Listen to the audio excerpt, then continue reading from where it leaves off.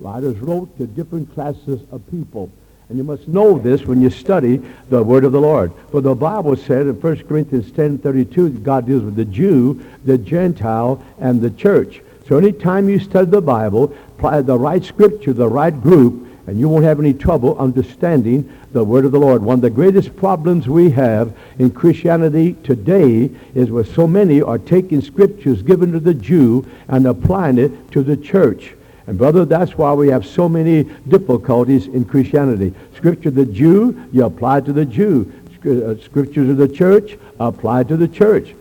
To the Gentiles, apply to the Gentile. And when you take Scripture to the Jew and apply to the church, you're misusing the word of the Lord. And one of the great problems we have today in liberalism is that they say God is finished with the Jew and all the promises to the Jew are fulfilled in the church. And that is not true. Paul said in Romans 11, God has not cast away his people. And so Matthew was written to the Jews to reveal Jesus as the coming king. And when you study the 28 chapters of Matthew, always see him as the coming king. When you read the gospel according to Mark 16 chapters, Jesus there is the suffering servant written unto the Romans who are then in power. He is the suffering servant. In the gospel according to Luke, written to the Greeks, the great minds of that day, Jesus is the perfect man. And then in the gospel of John, written to the Christians, he is the Son of the living God. And so always study the four Gospels in that light.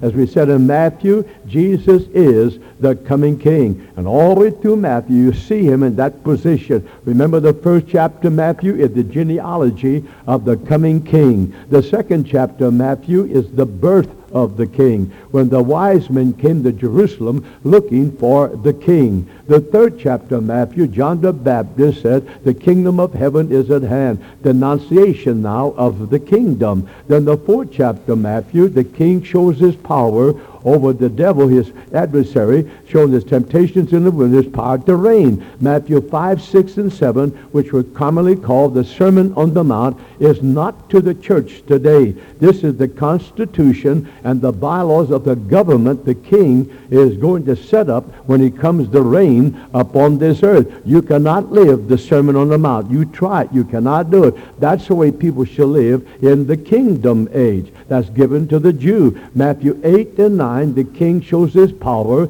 over diseases, demons, and elements, this power to reign. In the 10th chapter of Matthew, he calls his cabinet, his disciples now, to follow him. And then the 11th chapter, he said to them, do not go to the Gentiles, but go to the house of Israel only, and say the kingdom of heaven is at hand. Now, since to the Jews, they're looking for the kingdom of heaven. Now, to we Christians, it's the kingdom of God. It's two different things altogether. The kingdom of God is a spiritual kingdom. The kingdom of heaven is an earthly kingdom. The kingdom of God is for we of the church age who are saved, that shall be caught up in the rapture, and the kingdom of heaven is for the Jew when he comes back and reign over them and set up his kingdom. It's two different things altogether. And so in the 11 chapters that go but the house of Israel only and say the kingdom of heaven is at hand. Then in the 12th chapter, the Jews rejected him as their king, and they commit what is called the unpardonable sin, the blaspheming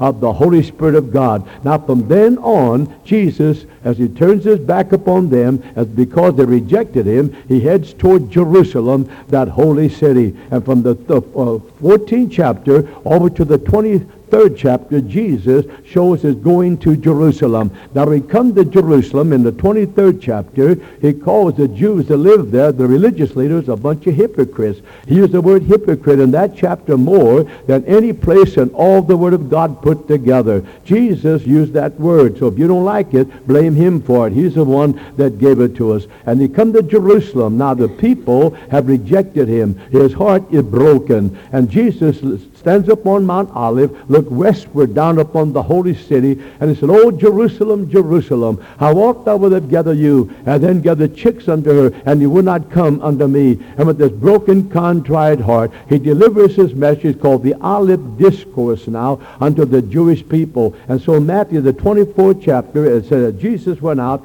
and departed from the temple. His disciples came to him to show him the buildings of the temple. And Jesus said unto them, "See ye not all these things? Verily verily I say unto you, there shall not be left here one stone upon another that shall not be torn down. And as he sat upon the Mount of Olives, his disciples came unto him privately, saying, now who were those disciples? Well, Luke tells us they were Peter, James, and John, his three leaders. And they asked him three questions. First of all, what shall be they said, well, the destruction of this temple. You talk about one stone shall not be left upon another. When shall this happen? When shall this take place? Well, you remember it was 70 A.D. or 37 years after Jesus made this statement that General Titus moved in with this massive Roman army, besieged the city of Jerusalem 53 days. The city fell. Women were raped and ravished by the Roman soldiers. 100,000 people died.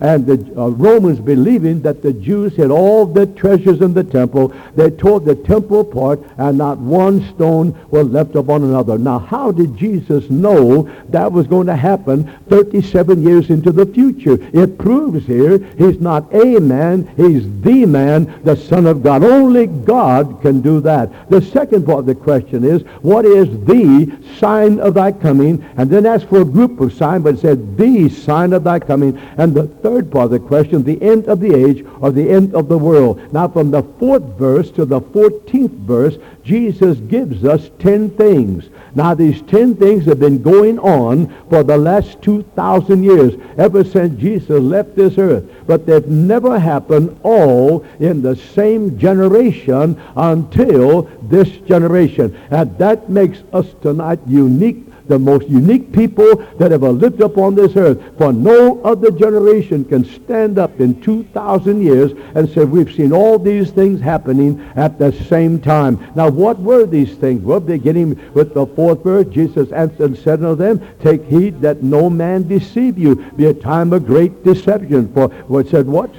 It goes on and says, many shall come in my name, and saying, I am Christ. And you shall hear wars and rumors of wars. See that you be not troubled, for all these things must, an imperative verb, it must come to pass. But the end is not yet, for nation shall rise against nation, and kingdom against kingdom. There shall be famines and pestilences and earthquakes in divers or many places. All these are the beginning of sorrows, of the birth pains. And then it goes on and says then that they should deliver you up to be afflicted. Who are that? The Jewish people. They'll be delivered up to be afflicted. You should be hated of all nations for my name's sake. And then it goes on and said one other thing, and notice in the 13th verse, you shall then, he that shall endure unto the end, the same shall be saved. And this gospel of the kingdom shall be preached as a witness to all nations, for a witness to all nations, and then shall the end come. And we are the only generation where all these things are taking place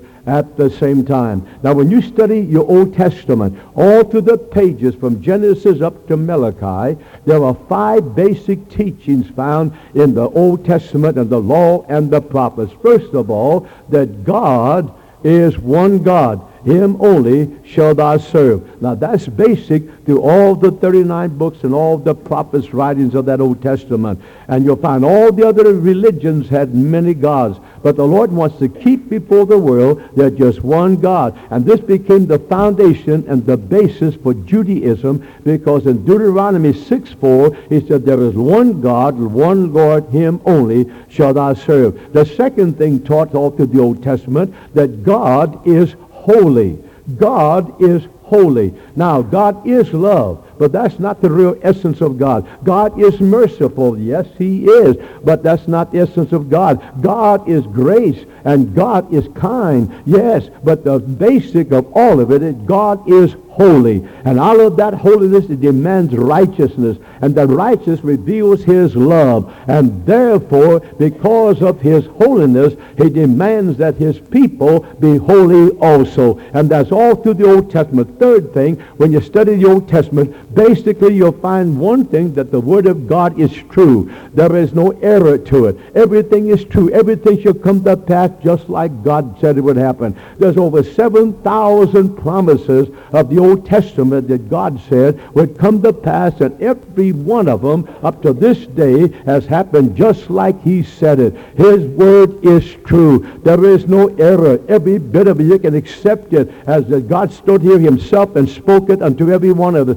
And if you ever question the Bible, you question the authority and the word of the living God. The fourth thing revealed through the Old Testament is that Israel is God's people. Now when I say that, Israel is the apple of his eye, as Zechariah said. There's one group of people in this earth. He loves all men, but there's one group that stands out, one group that he loves, and that is the seed of Abraham, Isaac, and Jacob. And that's found all through that Old Testament. And last of all, he prophesied the Messiah is going to come back one day and put his people upon this earth in peace and in righteousness. Now that's the message of the Old Testament. Now when you get to the New Testament, you'll find Jesus is the fulfillment of all the prophecies and all the teachings of the Old Testament. So when you study the life of Jesus, everything that God wanted to reveal in the Old Testament, Jesus is the revelation of that in the New Testament. And when you study the New Testament, you must see Jesus in it.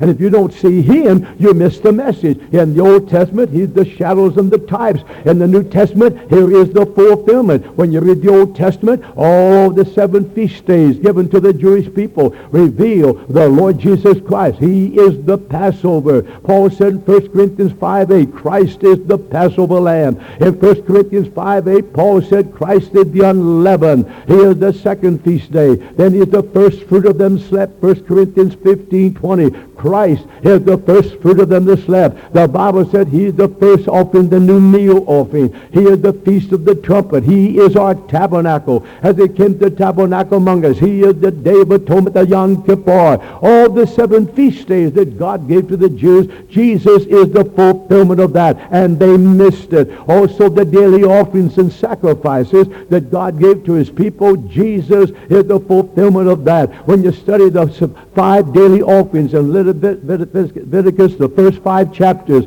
you'll find it reveals Jesus. He's the shadow and type. The first is called the burnt offering. Remember in the Old Testament, the first time the burnt offering is mentioned is in Genesis after the flood. Noah went up and built an altar to the Lord and offered a burnt offering unto the Lord. The burnt offering was given everything, the whole animal, unto God. And then the second one was called the meal offering. Leviticus, the 2nd chapter. And there was no animal blood to be shed in that. It was fine flour, sifted, unleavened bread. It's time of purification and dedication and consecration. Then the next feast day was called the peace offering. And then the fourth one was called the sin offering, and last of all the trespass offering, sins against your fellow man. And Jesus is the fulfillment of every one of those daily sacrifices. It was 6 o'clock in the morning when the burnt offering was being offered that the soldiers come to take Jesus, to crucify him. He's the burnt offering, given everything unto the Father. And then at 9 o'clock in the morning when the priest would have the unleavened bread offering, why Pilate said, I find no fault in him. He is purification. He is the unleavened. 12 o'clock noon when the priest would go into the temple to offer the peace offering. Christ hangs on the cross to make peace before God for man's sin. And 3 o'clock in the afternoon when the priest was offering the sin offering, at the very hour called the 9th hour, Jesus on the cross said, it is finished, and the atonement for sin is made. And then he was placed at 6 o'clock in the trespass offering in the tomb of his fellow man. Everything in that Old Testament revealed itself in Jesus. He's the fulfillment in the New Testament. And when you study the Bible from Genesis to Revelation, if you don't see Jesus, you miss the message. He's the sum total of everything. 31,175 verses, but all talk about him. For the blood of Jesus circulates throughout all the pages of the living Word of God. And 804,497 words make up the Word of God, but he is the living Word. And when you study the Bible, there's 3,000,000 366,481 letters that makes up the Word of God. And He is the first letter, and He is the last letter. It's all about the Lord Jesus Christ. He is the fulfillment. And to prove that He is the fulfillment, He had to perform in such a way and do some things that no other man could do that prove He is different from any man upon the face of this earth. And that's why He made His appearance in a virgin birth. It was God encased in human flesh. It had never happened before, never in all of history. Yes, God put man upon this earth, and He brought forth man upon this earth and without a mother, and now He brings forth His Son without a father upon this earth. He performed something never happened before, and the virgin birth was God coming down encased in human flesh, that man that walked in human flesh can put on divine image of a living God. He came down to this earth in the darkness of the night, that man might go from the darkness of sin in the presence of the light of glory. And when He came down to this earth,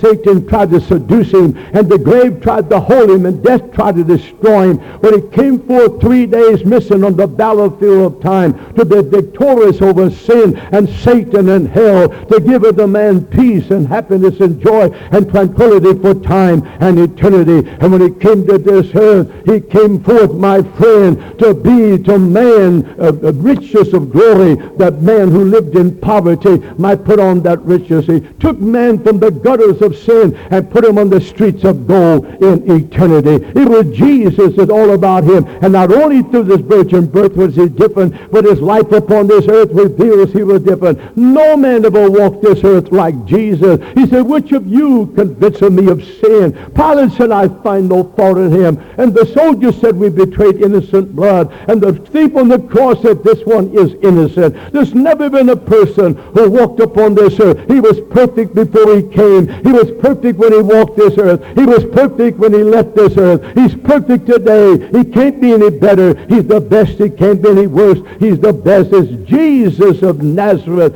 my friend, who came forth in Nazareth, who spent His life in Galilee, who walked the streets of Jerusalem, and one day shall come back in the new Jerusalem to reign with His people forever and forever. And I like when it said in the scripture that Paul said He was rich, became poor, that we live in poverty might become rich in Him. Why, when He came, He laid aside the purple gowns of kingship and put on the peasant robes of humanity, that man might put on the glory of God and walk to the pearly gates in the presence of the omnipotent one. When He came to this earth, He borrowed a manger that He make His interest before man. He borrowed a coin from a fish's mouth to pay His taxes. He borrowed a boat on the Sea of Galilee to be a pulpit that preached to the disciples. He borrowed a lunch of little boy to feed the 5,000 men. He borrowed the home of Peter and Capernaum, and Mary, Martha, and Lazarus at Bethany. And sometimes no one invited Jesus to go home with him. He would lie down in the hillside in the coolness of the midnight hour,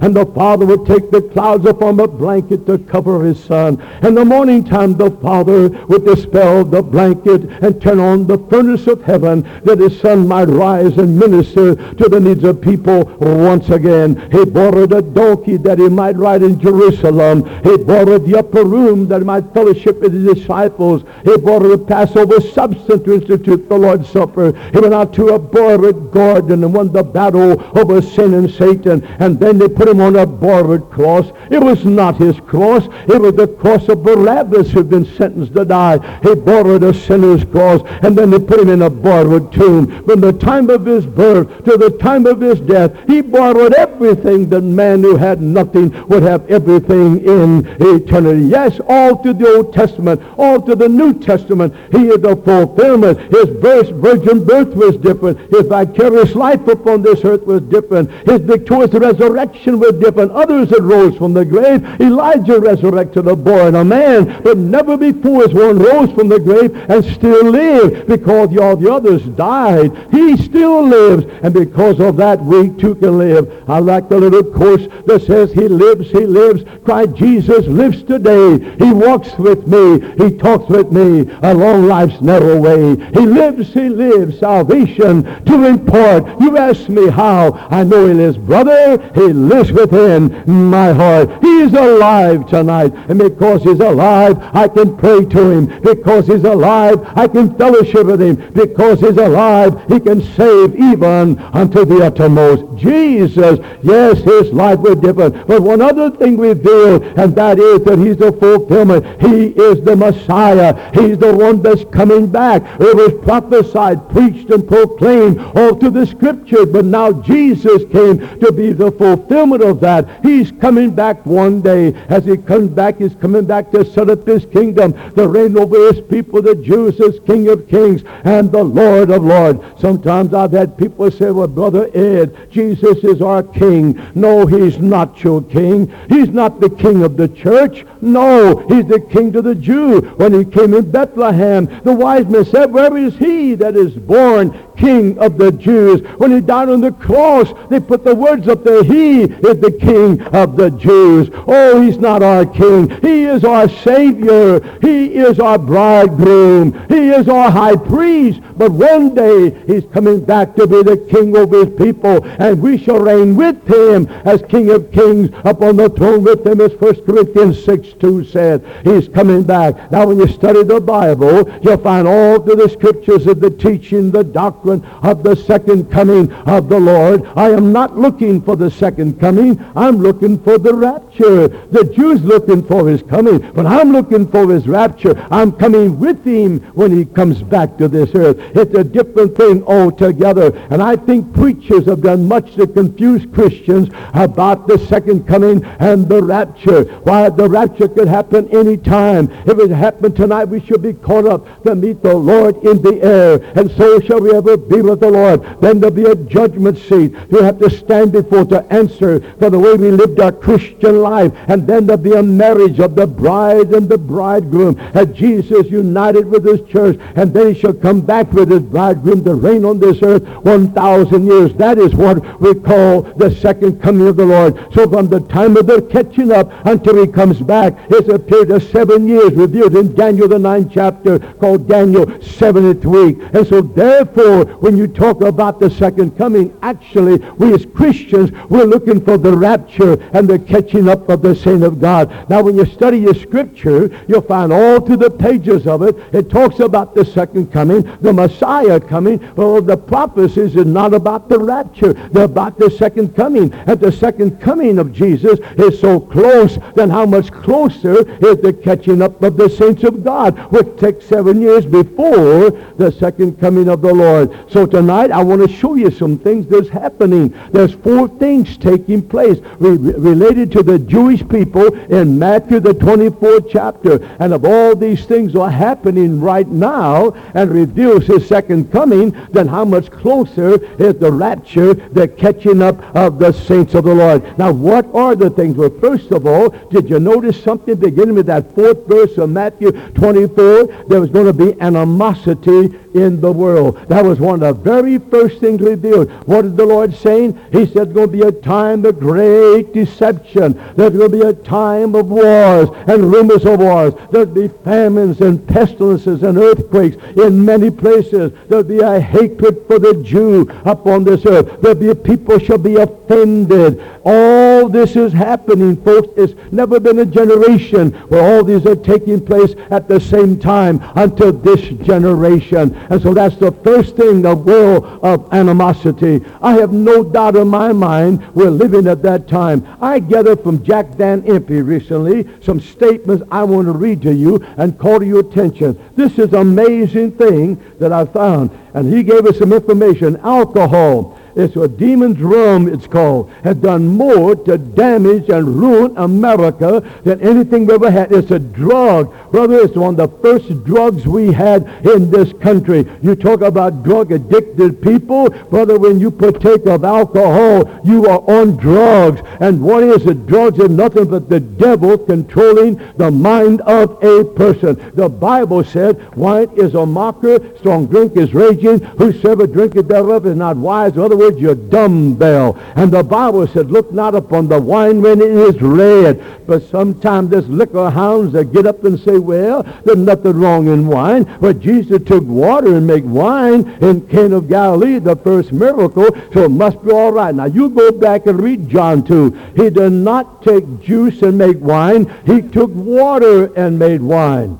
Go back and read it. He didn't take juice. Men takes juice to make wine. And if anybody today, if any brewery can take water and make wine out of it, I'll drink every bit of it you make, and I'll preach about telling you're right. Brother, you can't do that. But he didn't take something. Water is not fermented. Wine, yes, there's fermentation. I don't care if it's grape juice. There's a little fermentation there somewhere, but which is impurity. But Jesus took water, which is not fermented, the most purest thing on this earth, H2O, and produced something that man had never tasted before. No wonder they said, we've never tasted anything like that. They sure hadn't, brother, before our sins either. Nothing like it. He took water and made wine. So don't accuse Jesus of making wine like you have today. He didn't do that. And so when Timothy said, take a little wine for your stomach, he said, first of all, little wine, and he said, for your stomach's sake, and that word there is oinos, not oinon. It's a different word altogether in the Greek, and it was used for medicine in those days. And if used for medicine, just a little dose of it, one spoonful, I guess it might be all right. But that's not what people are doing today. It's a different thing. And the church covenant that every church had, Baptist churches, you said when you joined the Baptist church, you would abstain from the sale and drinking of alcohol beverages. And when you do, you broke your church covenant. They ought to church you and kick you out. The Bible said we draw fellowship from those who walk disorderly among you. How can we get people saved when they got a booze hounds in the church? They just don't stand up, folks. God's against it. He teaches against it. Now, if you don't think it's wrong, listen to this. Here was a statement put out in Kansas Board of Regencies. And they said there's 20 million alcoholics in America. There's 20 million drug-addicted people in America. 20% of all the freezing deaths in America are caused by alcohol. 25% of choking deaths in America are caused by alcohol. 36% of pedestrians' death is caused by alcohol. 50% of all the deaths from falls are caused by alcohol. 50% of all teenager motor vehicle deaths are caused by alcohol. 52% of all the fire deaths in America is caused by alcohol. 60% of all suicides in America is caused by alcohol. 64% of all murders in America is caused by alcohol. 69% of all drownings in America is caused by alcohol. 76% or 3/4 of all aircraft deaths in America is caused by alcohol.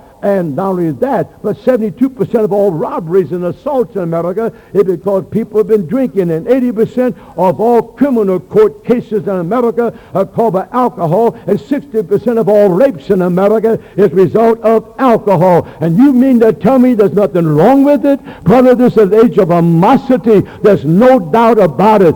Drug-addicted people of all kinds of drugs. And brother, there's never been an age like we have today. I believe, brother, we're facing judgment of God.